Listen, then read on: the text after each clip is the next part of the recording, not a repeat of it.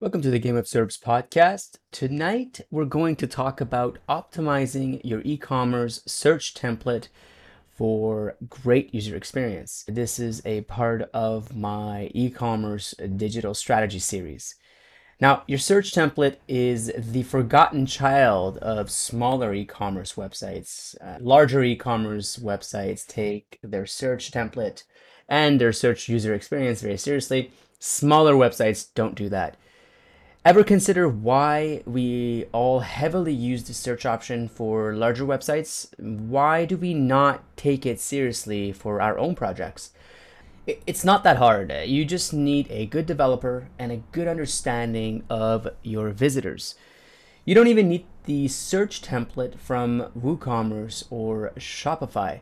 In this post, we're going to talk about improving search user experience for your e-commerce websites. I'll also share the custom systems I've created for our own search criteria. But before I start, I need to let you all know that Baymard is my go-to for everything related to e-commerce UX. Whatever you're reading here is a summary of what I've learned and tested on Baymard. If you're serious about user experience, digest all their resources. We're going to start with filters. Using the proper filters for a search query is always at the top of my list. Depending on the website and products, your filters can get fairly complex. If you're not Amazon, you can break your filters based on categories. What do I mean by this? Nike sells apparels, accessories, that's for the body, and shoes. Through years of testing, I would say they have a good system for their filters. And if you go onto my website, you can check a diagram of the categories of filters they offer on their website. You can also go to their own website and check that out. If you go onto the website of Nike, I almost want to say that it's almost too much. But without diving into their data, I can't jump to conclusions. You would be surprised at how many e-commerce websites don't even think about their filter systems. Let's go over VitaSave as an example. If you look closely at the video on my website, you can see that if I search for vitamin C, there are no filters to sift through the 1,168 products they offer. After page 3, you just want to give up searching altogether. Something else I notice, and something I'll dive into further into this article, is the display of irrelevant products for every query I enter.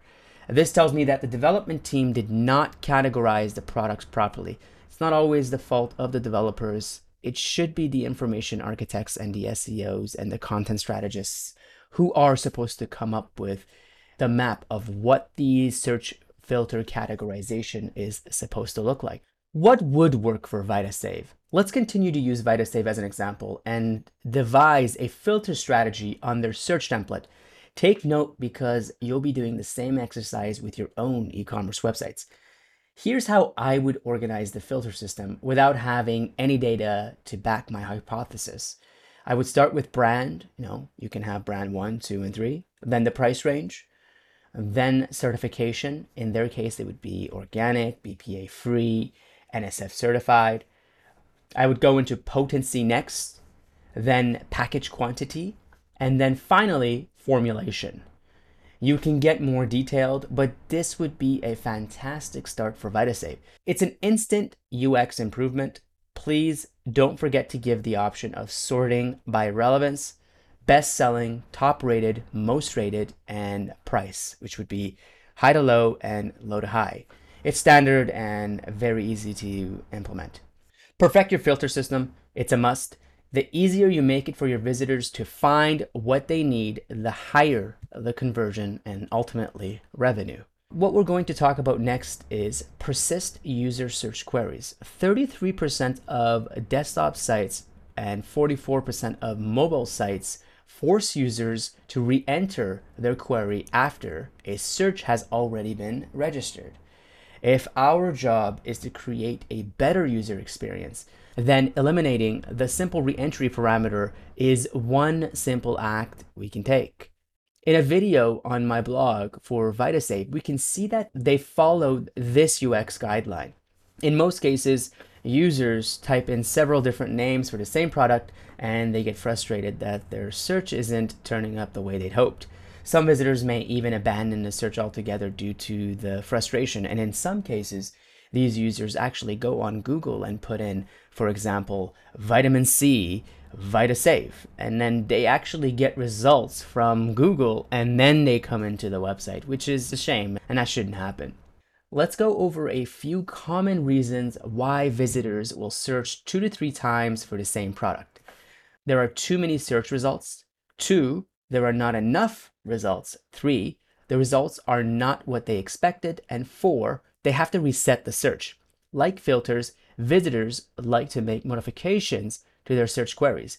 It's no different than when you're searching on Google. Some key suggestions for your search query box. Make sure you give the option to clear the search box with an X. Test to see if the search field is easily activated. Make sure the search query is not too easy to clear. I know it sounds detailed and picky to focus on the search field, but I've read enough studies to take every element of an e-commerce website seriously. I recommend you do the same. Let's talk about including non-product search queries. On many occasions, a visitor will look for return policy, unsubscribe, or cancel order across your website. Studies have found that up to 11% of potential buyers abandon the checkout process when they can't find simple information like a return policy. Web visitors don't want to scan your website line by line to find this basic information, so they'll end up searching for those pages directly. If you don't have those pages, you may be turning off a big portion of your buyer base. In the case of VitaSave, which is highlighted in my blog post and this podcast, of course, they fail this issue as well. You cannot search for static pages on their search box. If you have access to a developer, they can do this for you quickly.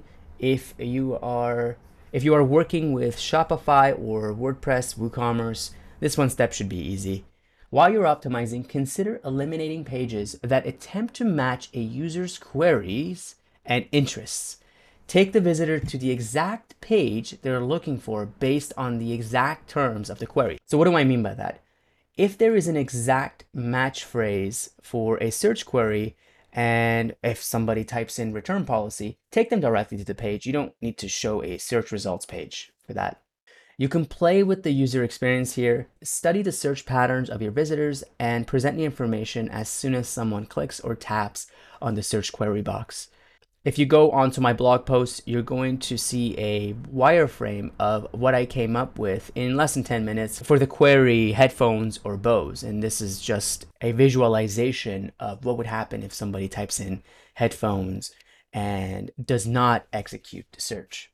Depending on the keyword, other related queries show up and we get to show popular products associated with the initial search query.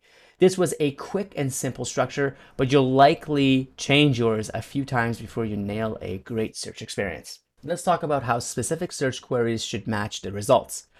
What do I mean by matching search queries with variations on the search results page? If a visitor searches for the term black jacket, what you want to do is show all the jackets with the color variation set to black. To improve the visitor experience further, you want to update the thumbnail based on the search query if possible. So if a jacket has multiple colors, you don't want to just show all the jackets for that product with all the colors and possibly a default color selected. You actually want to have your system select the black color for that jacket and show that thumbnail. If I search for 60 tablet vitamin C bottle on VitaSave, none of my key phrases match up with the search results on the VitaSave search results page. My primary query is vitamin C, with the variation being 60 tablets. But the results that pop up include melatonin, iron, sprays, and multivitamins. Let's not forget, again, to auto-apply filters if the variation is available as a filter. VitaSave completely fails this experience as well. When I check iHerb, we almost had it with them. The results are better, but I still didn't get containers with 60 tablets or the quantity filter auto-applied. Through studies, we know that more than 50% of websites don't incorporate search query variations with the results. Be the other 46%, or better yet, the top in your own industry by applying variations directly in search. Let's now talk about auto-completing a search query to help visitors with their decisions. Most CMS options will give you this option as a standard. The quality of it, however, is not ideal. I've come up with a few rules, so let's go over that. Rule number 1, make sure search query recommendations show up right away. In the case of VitaSave, they do a decent job with this. As soon as I type vitamin C, I get many options right in the search box. Although I would break up the different categories like creams or sprays. Rule number 2 would be, if you have a large website, you want to try giving the visitor the option to select a category. Neither iHerb nor VitaSave has this option. This feature may not work for every website, of course. Rule number 3 is, if a visitor has a perfect search query, for example, vitamin C cream, ensure they are directed to the correct category without showing a results page. This rule is also applicable to auto-applying filters to a perfect query. Rule number 4 is, make sure that when a user wants to filter their scope of search for highest rated or low to high pricing or relevance, the results remain consistent. For example, if someone wants to filter their search results for pricing, what happens with a lot of e-commerce websites is that the relevancy just goes out the window. In the case of VitaSave, again, they do not pass this rule. When I look for vitamin C, you get a bunch of results for vitamin B when I filter for pricing. Approach user experience as the customer and consider where they are at the time of their search. Use that to guide them through a perfect search scope strategy. As long as you have rules, your developers should not have an issue applying these recommendations. Your marketing team can then start testing with a target demographic and solidify user experience. Let's talk about shipping rates on search next. How the shipping price is displayed is crucial to an aware visitor base. In a lot of cases, shipping is free after a certain total amount. In other cases, free shipping is not possible, for example, large items or inaccessible locations. More than 43% of e-commerce websites miss this step. They assume the visitor will find a shipping rate on the cart or checkout page, which is absolutely wrong. Let's go over a few places where you can display shipping rates. If it's a flat rate, display it in the header at the top of the page. You can also put it on the product pages where visitors can get an estimate of their shipping rates. That's if you don't have a flat rate. You can also put it in the search template if, again, there is no flat rate. For the purpose of this article, we're going to skip how the messaging should be displayed on the header or product pages. Unfortunately, our example website, which is VitaSave, they don't give the option to calculate shipping rates anywhere other than the checkout page. This is simply the worst possible way you can give shipping rates.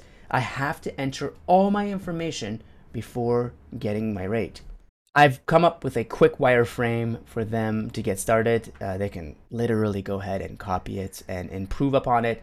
I did this wireframe in 10 minutes. This is just me thinking outside the box. If I really wanted to optimize the search template for VitaSave, I would spend a day perfecting it based on what I've learned from past user studies and experience. Let's talk about contextual search results. Visitors to e-commerce sites have come to expect contextual search results because of their experience on Google and Bing. Maybe not so much Bing, but definitely Google. Let's pick on VitaSave a little bit more.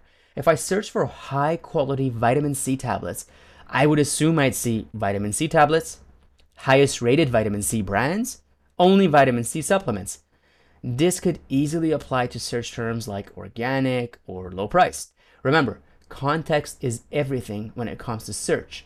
Get it right and you'll stand out against everyone else. You're creating a system to improve and speed up the buying process of your customers. Why would they go anywhere else if you make this easy? And of course, VitaSave does not follow this rule. Finally, let's talk about practicing good design etiquette for autocomplete list suggestions. There are a few best practices for significantly improving the user experience of visitors who rely on autocomplete suggestions. Rule number 1, Do not suggest more than 10 results. If you do, the person searching will be overwhelmed. VitaSave passes this rule. Rule number 2, make sure the results are scannable and easy to read. Once again, VitaSave passes this rule. They don't pass many, but they definitely pass this rule. Rule number 3, if you have access to a developer, ask them to highlight related keywords to improve scannability. VitaSave does not pass this rule. Amazon does a great job of this. Rule number 4, make sure to avoid scroll bars. That's just bad design and experience. VitaSave does not pass this rule on mobile devices. Rule number 5, highlight the area the visitor's cursor lands on. VitaSave does not pass this rule. Rule number 6, don't forget visual depth. For example, dim the background when the visitor is typing their query. VitaSave does not pass this rule. Rule number 7, the search query box should be mobile friendly. VitaSave passes this rule.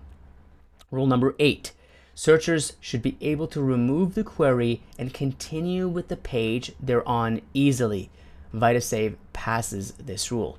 Most of your traffic will be from mobile devices. It's imperative to make it easy to navigate with a handheld device.